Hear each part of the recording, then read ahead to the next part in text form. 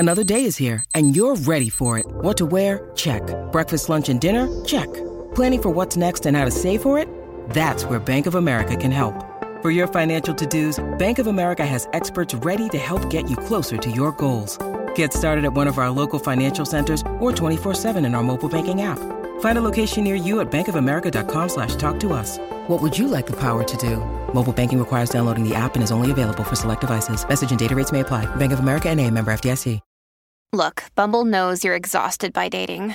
All the must not take yourself too seriously and 6'1" since that matters. And what do I even say other than, hey? Well, that's why they're introducing an all-new Bumble with exciting features to make compatibility easier, starting the chat better, and dating safer. They've changed, so you don't have to. Download the new Bumble now. Hey there, everybody, and welcome to this video on 20 anxiety relief strategies. I'm your host, Dr. Dawn-Elise Snipes.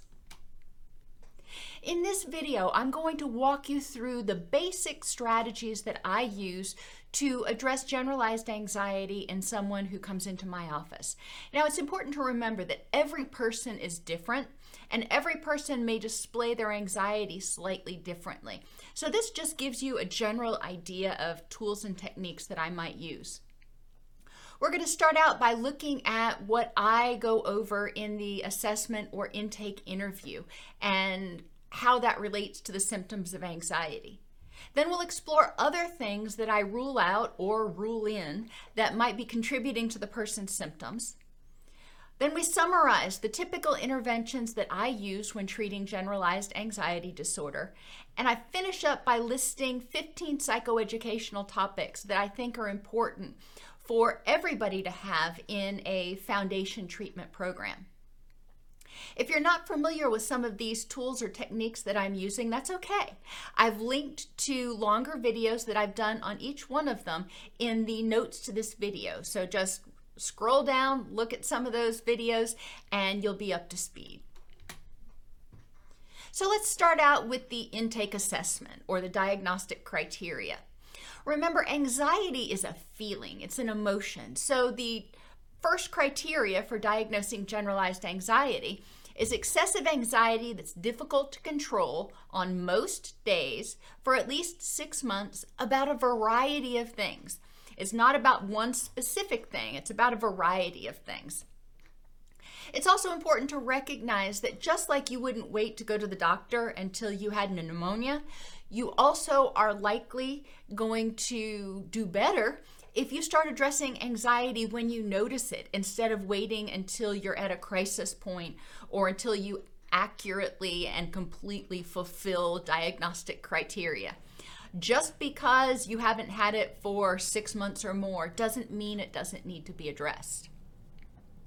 So we start out with this first symptom, and I ask people about what triggers their anxiety, what causes them to feel anxious, what things do they think about when they're feeling anxious, and I make a list of these things as we talk. And then we examine those triggers for themes. Are they related to things like loss or abandonment or rejection or failure or loss of control? And we start trying to group them together a little bit to help the person get a better understanding maybe of where their anxiety might be coming from. Then I ask them about their anxiety vulnerabilities. Now remember, vulnerabilities are different than triggers. Triggers are things that kick off the anxiety response. Vulnerabilities are things that make people more likely to be triggered when they encounter certain stimuli. So being overcaffeinated, being unrested, being sick, being in a strange environment, all of those may be vulnerabilities for people's anxiety. And I go through each one very systematically. We look at physical vulnerabilities, such as being overcaffeinated or having low blood sugar, having poor sleep, being in pain. Then we move on to affective vulnerabilities. If the person's already feeling stressed out or overwhelmed about things, maybe they're just starting to feel burned out, then that may make them more vulnerable to react to things with anxiety. Then we look at cognitive vulnerabilities. When they are in a particular mood, perceiving the world as either optimistic or pessimistic, does that make them more likely to feel anxiety? And then we'll look at environment. Are there particular environments that contribute to their anxiety? Like I mentioned earlier, being in a strange place, or maybe being in an environment where there's lots of activity, like your kid's preschool classroom or a very busy restaurant, as opposed to your home or the library. And finally, we'll look at relationship vulnerabilities, if you will. And that is people in the person's life that may make them more vulnerable to react with anxiety. Are there people that make the person feel on edge, that may contribute to them being a little bit more hypervigilant, so they're more likely to become anxious and notice, for example, micro expressions? After we go through the themes, the triggers, and the vulnerabilities, then we go to effective coping strategies.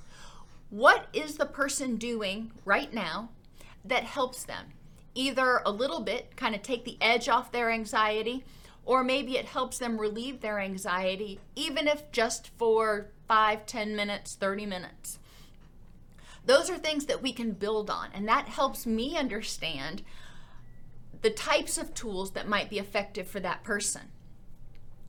The next characteristic or criteria for diagnosis of anxiety disorder is feeling restless, keyed up, or on edge.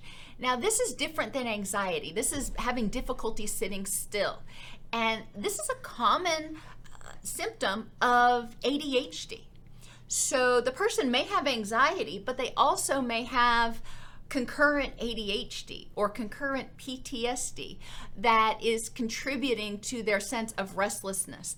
So no matter how much of the anxiety that we treat, this particular symptom may continue to be present unless we also address it. So again, I ask them about what triggers your restlessness, what triggers your inability or difficulty sitting still. And are there any vulnerabilities that make it more likely that you will have difficulty sitting still, or that you will feel more keyed up? A lot of these often overlap with the anxiety triggers, but it's still helpful to take a look at them. Then I ask them about their strengths and coping strategies for dealing with feeling restless or keyed up. What do you do when you have to sit still and you feel restless? Maybe it's in a staff meeting or on an airplane or something else. What strategies can you use that help you cope with that sense of restlessness and edginess? Muscle tension, sleep disturbances, and being easily fatigued are all additional symptoms, and they can all be caused by a variety of things. Muscle tension can be caused by poor ergonomics and pain, for example, that is completely unrelated to anxiety. So again, we can treat the anxiety and we can address the stress-related muscle tension, but if there's also muscle tension for other reasons, we need to pay attention to that too, because muscle tension is perceived by the body as a stressor, and that is going to trigger the stress response, which is going to make the person more vulnerable to anxiety. So I ask about different triggers for their muscle tension and what's an effective coping strategy, whether it's progressive muscular relaxation or massage or heat or stretching. What is it that helps them reduce their muscle tension? In terms of sleep disturbances, sleep can be disturbed for a lot of reasons. Your circadian rhythms can be out of whack, your hormones can be out of whack, you could be experiencing pain that is impacting your sleep. None of those are necessarily directly related to the anxiety, but they could be contributing to maintaining the symptoms. So I ask about what are triggers for sleep disturbances. For example, watching particular movies before going to sleep or checking their email before going to sleep, and what vulnerabilities exist for sleep disturbance. What things make you more likely to have difficulty going to sleep. And what are some effective sleep strategies that the person currently uses? Sleep hygiene is a big focus of early treatment for, dare I say, just about every disorder that I treat. Because when a person is sleep deprived, when they're not getting good quality sleep, it contributes to a whole bunch of symptoms, physical symptoms, cognitive thinking symptoms, emotional symptoms, as well as emotional lability and difficulty regulating their emotions. So sleep strategies are important, and I generally provide people in the initial intake a link to a video on sleep hygiene and a handout on sleep hygiene so they can evaluate their own sleep. And then if they're easily fatigued, why is this? Is it because they're not getting good sleep? Okay, that could be it. Is it because their nutrition is poor? If you're not getting good B vitamins, or if you're stressed all the time so your body can't use the food that you are eating nearly as effectively, or if you're eating foods that don't provide all the nutrients for your body to make energy available, then nutrition may be a cause of fatigue or a contributor to your fatigue over and above fatigue caused by poor sleep and being anxious or stressed out all the time. Tension can contribute to fatigue. Even though you may not notice that you're holding a lot of muscle tension, holding that tension, keeping those muscles clenched, takes energy, and that contributes to fatigue.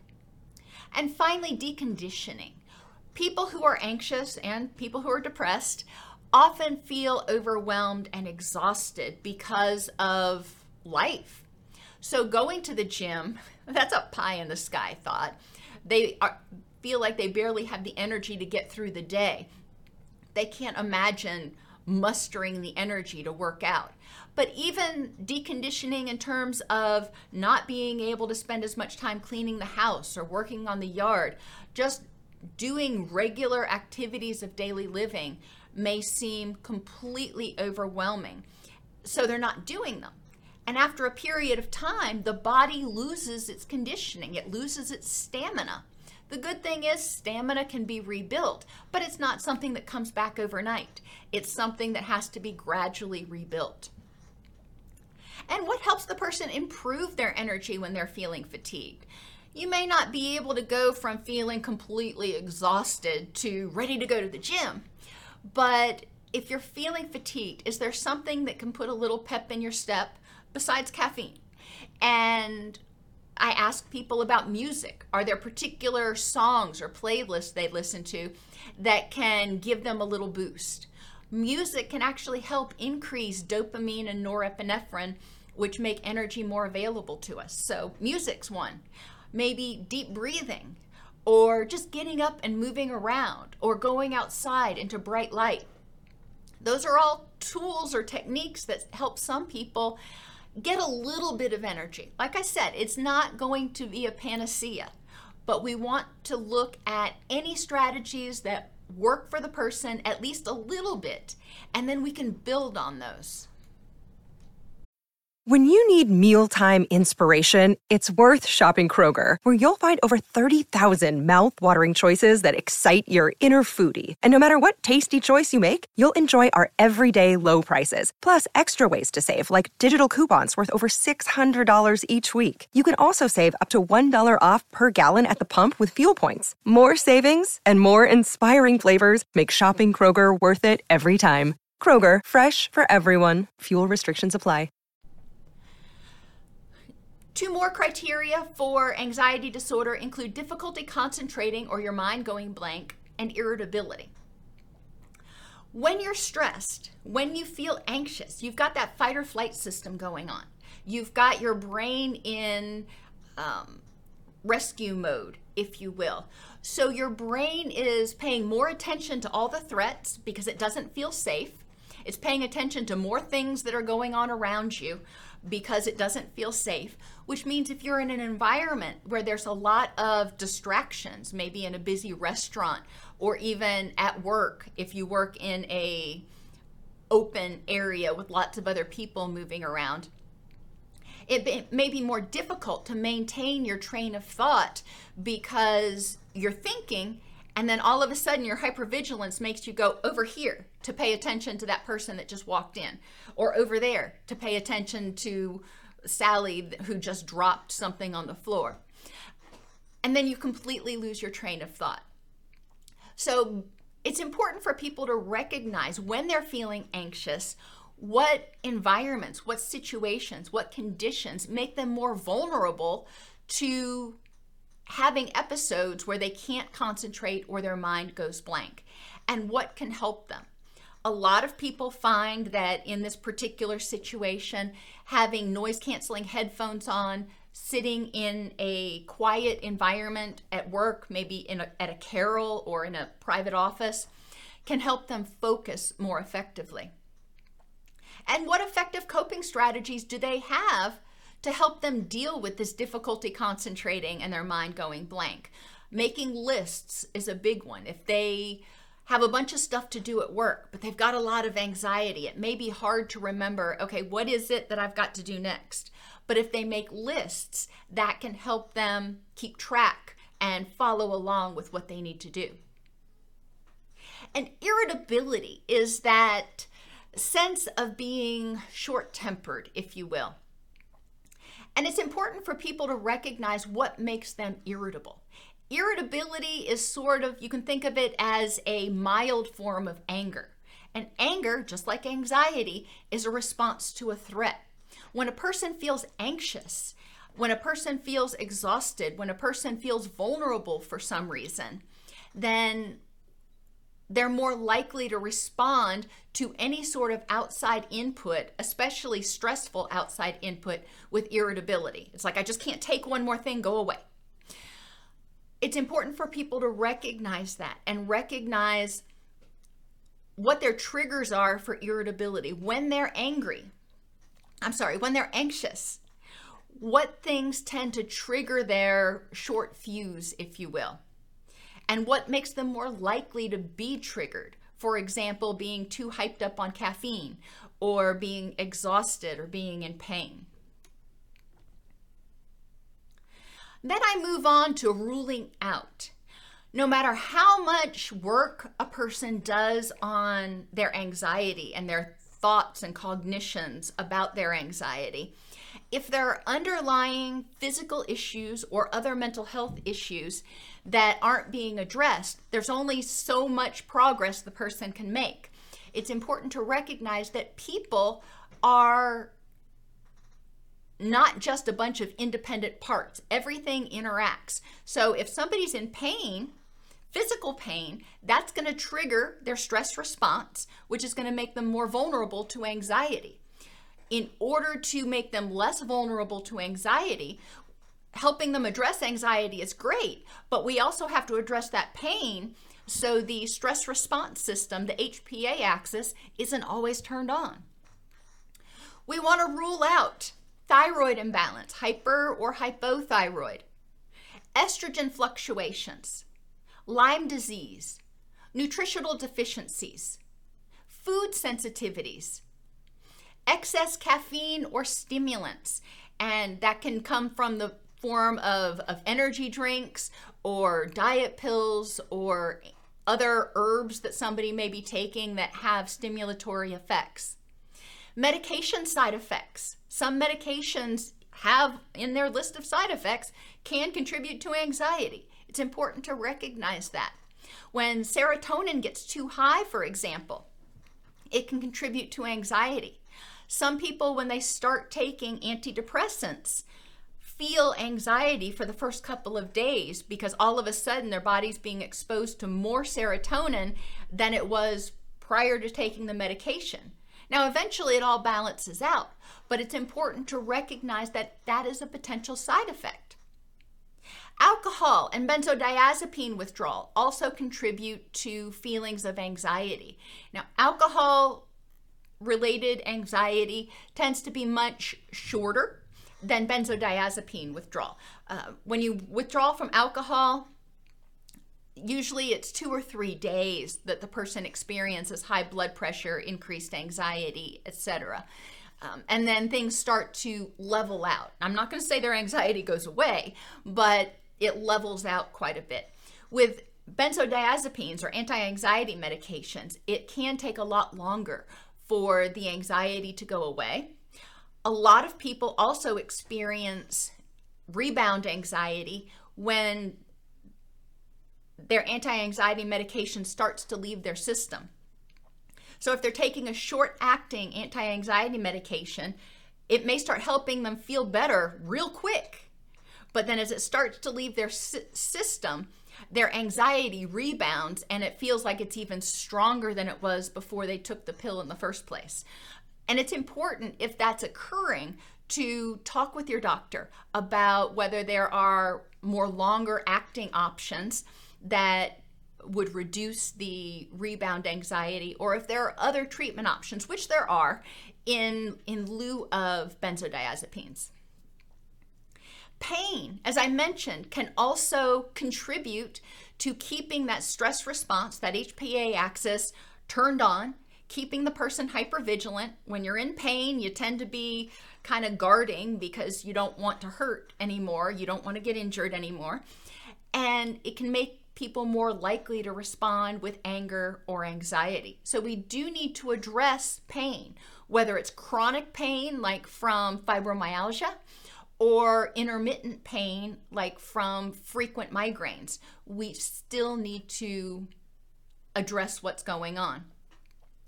For people who have intermittent pain, they can also experience anxiety because they dread having another episode. For people with chronic pain, they can have anxiety related to the chronic pain, worrying that it's going to get worse and worrying that it's going to keep them from having the life they want. PTSD, post-traumatic stress disorder, has a lot of anxiety-related symptoms. However, people can have both generalized anxiety as well as PTSD. PTSD symptoms are focused mainly around triggers, reminders of the trauma, whereas generalized anxiety, the anxiety is about more things. But if a person has PTSD, they are going to likely be hypervigilant, which is going to make them more vulnerable to anxiety about a variety of things. Obsessive compulsive disorder has an anxiety component. People have these obsessions that they can't get out of their head, and they're worried that if they don't do X, if they don't engage in a compulsion, then it is going to end up causing bad things. Or they may just have this repetitive, intrusive thought that they ruminate on that contributes to their anxiety. And social anxiety. Remember, I said generalized anxiety, the person is anxious about a multitude of things. In social anxiety, the anxiety is specifically about being negatively evaluated by people. Can you have both? Yes, potentially. But we do need, if somebody has a social anxiety component, we need to make sure that we're addressing that in addition to the generalized anxiety. The general treatment flow that I go through with generalized anxiety. In this initial meeting, we have talked about triggers, vulnerabilities, and current effective strategies that the person uses. So I take all of those and I put them into a spreadsheet, and we look for themes, and I give the spreadsheet to the person so they are more aware. They can start identifying vulnerabilities and triggers that they want to address. I also refer people to their primary care to rule out physical causes and contributors like hormone imbalances, nutritional deficiencies, chronic pain. If they need to be or they want to be referred to a nutritionist or a sleep specialist, I also make a referral to those particular people at that point in time. I also have people start keeping a daily anxiety log in which they note the date, the time, the trigger or triggers for their anxiety, the intensity of their anxiety on a scale of 1 to 4, 1 being, yeah, I noticed it, but it wasn't a big deal, 2 is I felt anxious, but I was able to get through just fine. 3 is I felt really anxious, but I managed somehow to get through it and pushed through, but it was really, really hard.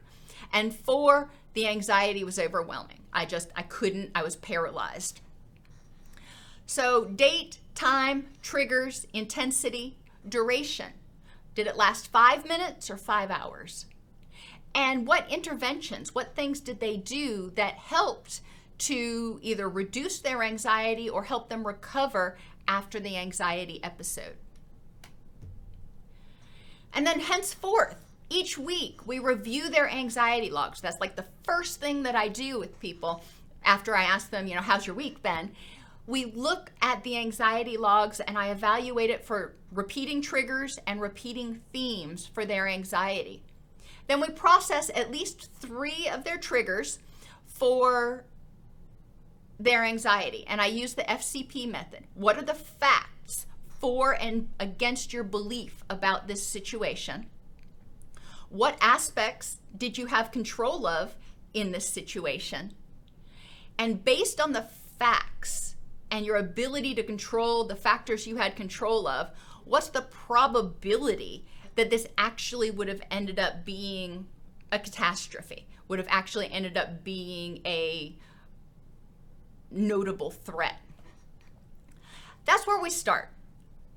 A lot of times helping people move away from emotional reasoning into factual reasoning gives them a sense of new perspective and a greater sense of mastery over the situation. They may not feel like they can control it yet, but they're feeling like they have a better understanding.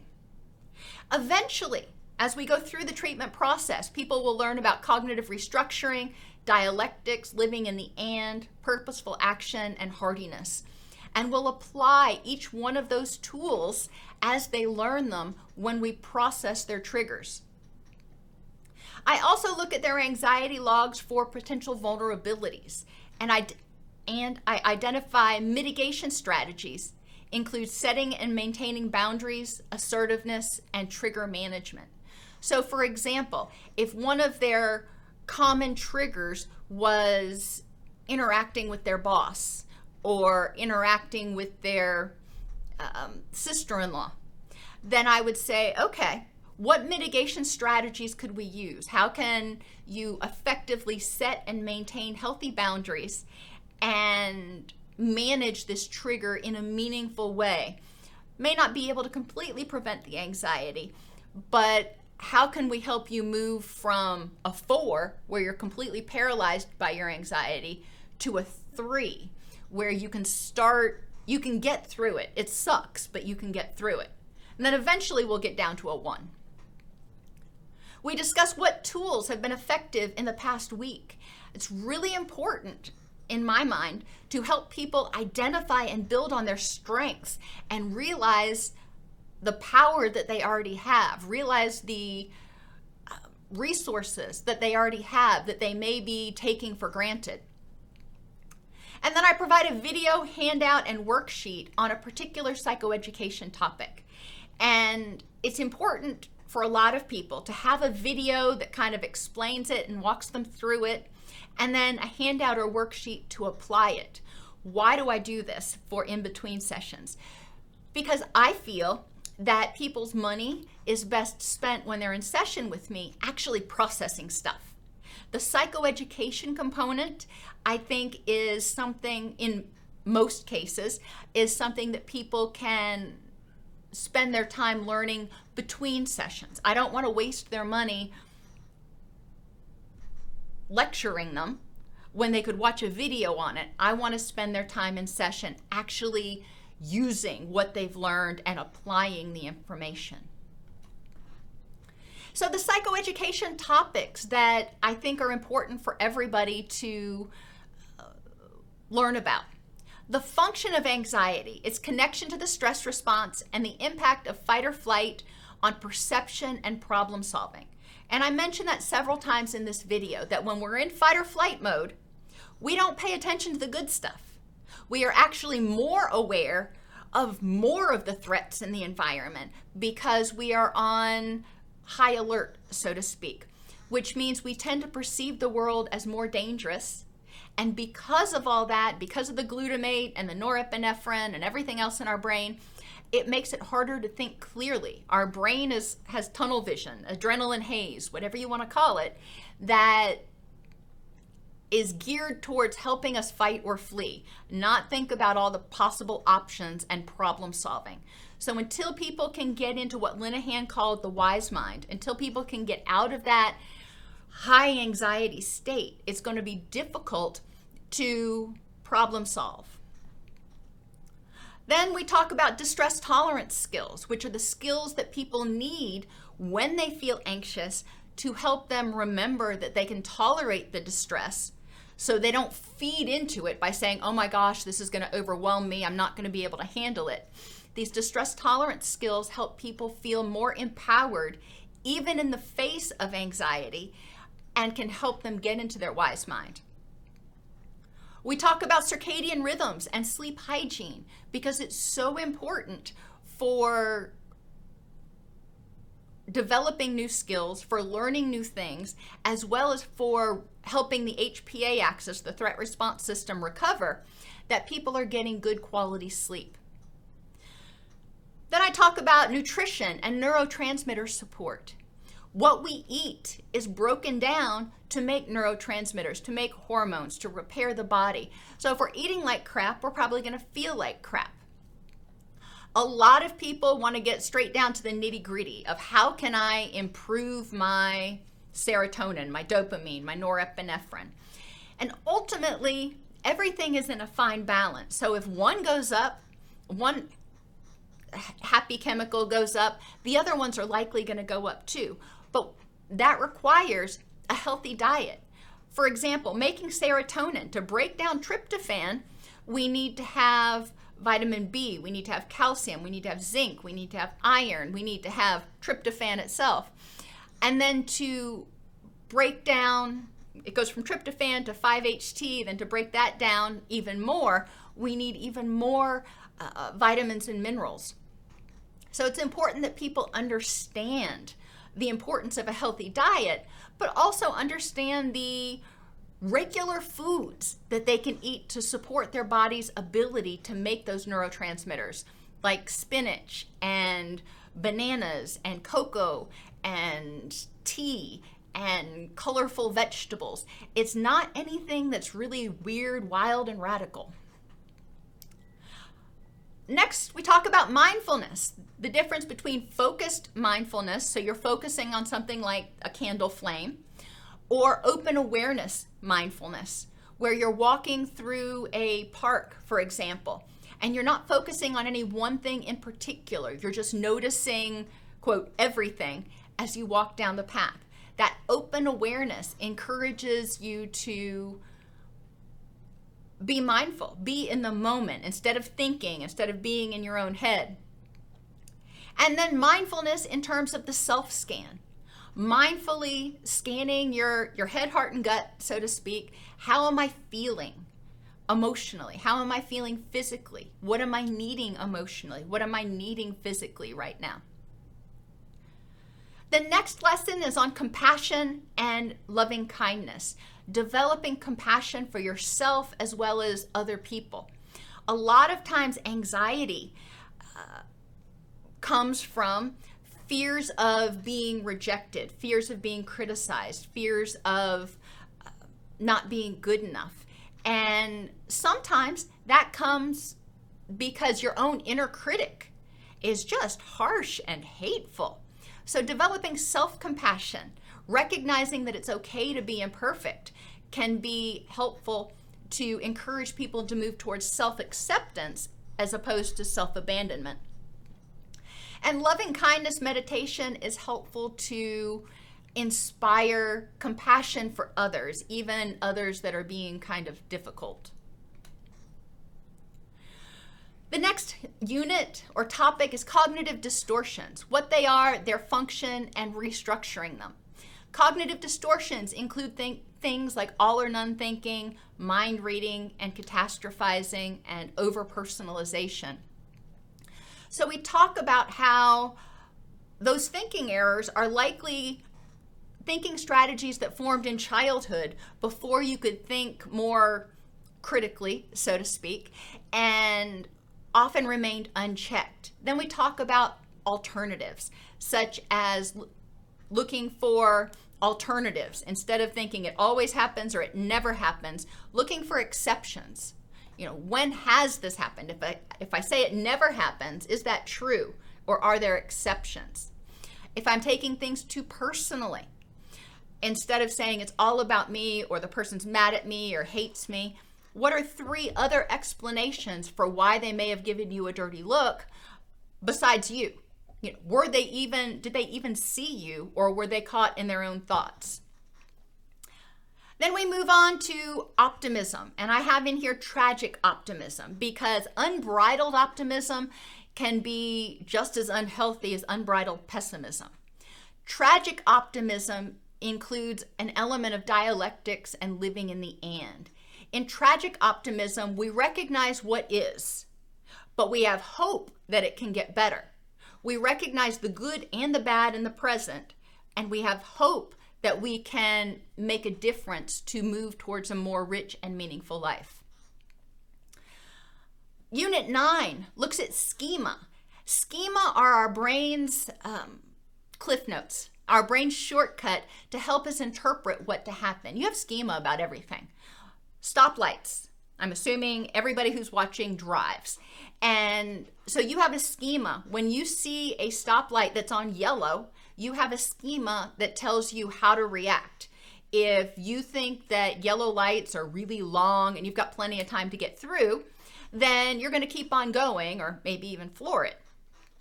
If you think that yellow lights tend to change really quickly and you don't want to run the red light, then you're probably going to stop. So based on your past experiences with yellow lights, you're going to react in the current moment, probably without thinking about it.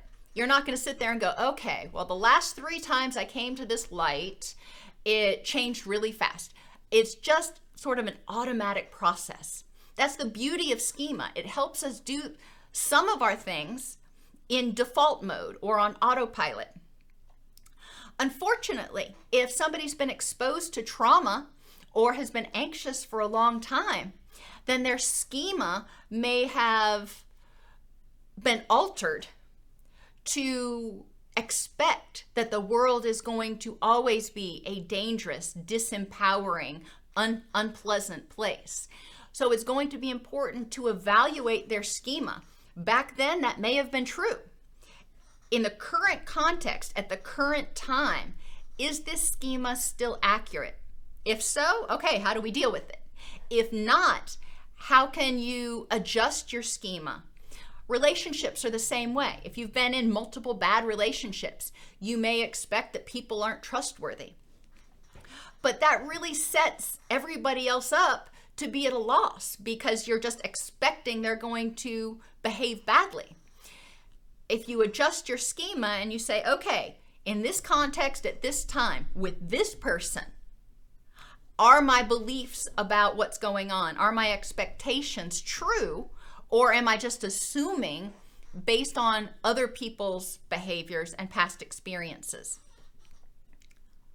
Number 10 is creating a rich and meaningful life vision board, helping people visualize what things are important in their rich and meaningful life. What things do they currently have that are important in their rich and meaningful life? And instead of using their energy, just holding on to anxiety and tossing it around in their hands like a hot potato, how can they instead use that energy to nurture the things that are important in their life? And what kind of a difference would that make? Number 11 is acceptance, purposeful action, and hardiness. Helping people recognize that sometimes life just sucks. It is what it is, so to speak. But using their energy purposefully, instead of using their energy to be angry about it and stew on it and pout, using their energy and saying, okay, can't change this situation, but what can I change? What can I use this energy for that would help me move closer to a rich and meaningful life? Number 12 moves into relationships and interpersonal behaviors. And I start out with setting and maintaining boundaries. A lot of times people feel anxious because they have never been taught how to set boundaries and maintain them. Other people have encroached on their boundaries and told them what to think or what to feel, or criticized them for how they think or how they feel. And so learning how to set and maintain boundaries is really important to helping people feel empowered and safe in any relationship. In section 13, we talk about secure attachment, positive self-talk, and the inner child. So there's a lot there. Hopefully by this point in treatment, people's triggers and anxiety experiences are a lot less intense and a lot less frequent, so they have more time to spend on developing additional skills. But in order to feel safe, in order to feel loved, people typically need to have some secure attachments, including a secure attachment with self, feeling like you can be there to respond to your own needs. So we talk about what secure attachment looks like, how secure attachment is developed, how to use positive self-talk to enhance your secure attachment with yourself and to help heal your inner child that may have been wounded because of past things. In Unit 14, we talk more about the inner critic, because the inner critic is huge and contributes to a lot of people's anxiety. The inner critic may bring up past stuff. Remember back then, you failed, you're going to fail again, which can trigger anxiety. Or the inner critic can bring up anticipatory things. You think you're going to be able to do this, you're going to fail, and then this is what's going to happen, and the sky is going to fall. So getting that inner critic under control is really important. In 15, we talk about listening without defensiveness, because defensiveness is a anxiety, anger, threat reaction. When people feel like they're being criticized, or when people feel like others don't necessarily agree with them, the automatic reaction for a lot of people is to feel threatened and to get defensive. So we talk about how to hear other people's opinions, maintain your own boundaries, and not get defensive. You don't have to agree with them, but it's important to be able to listen. And then finally, in Unit 16, we talk about assertiveness. In order to feel safe and empowered, which is what you need to do to feel not threatened, to feel less anxious, it's important to be able to assertively communicate your thoughts, wants, and needs. So we talk about any barriers to assertiveness and how to assertively communicate what you need to others while still respecting their boundaries and maintaining yours. That gives you a general overview of the types of things that I go through in a 12 to 16 week treatment program with somebody who presents with generalized anxiety. Now remember, every individual is different, so I may add things like a unit on abandonment anxiety or a unit on grief and loss for people based on what the themes of their anxiety triggers are. But the skills that I have already gone over, the skills that I've highlighted in this presentation, I think are essential foundational skills for anybody to prevent anxiety and to deal with it when it does happen.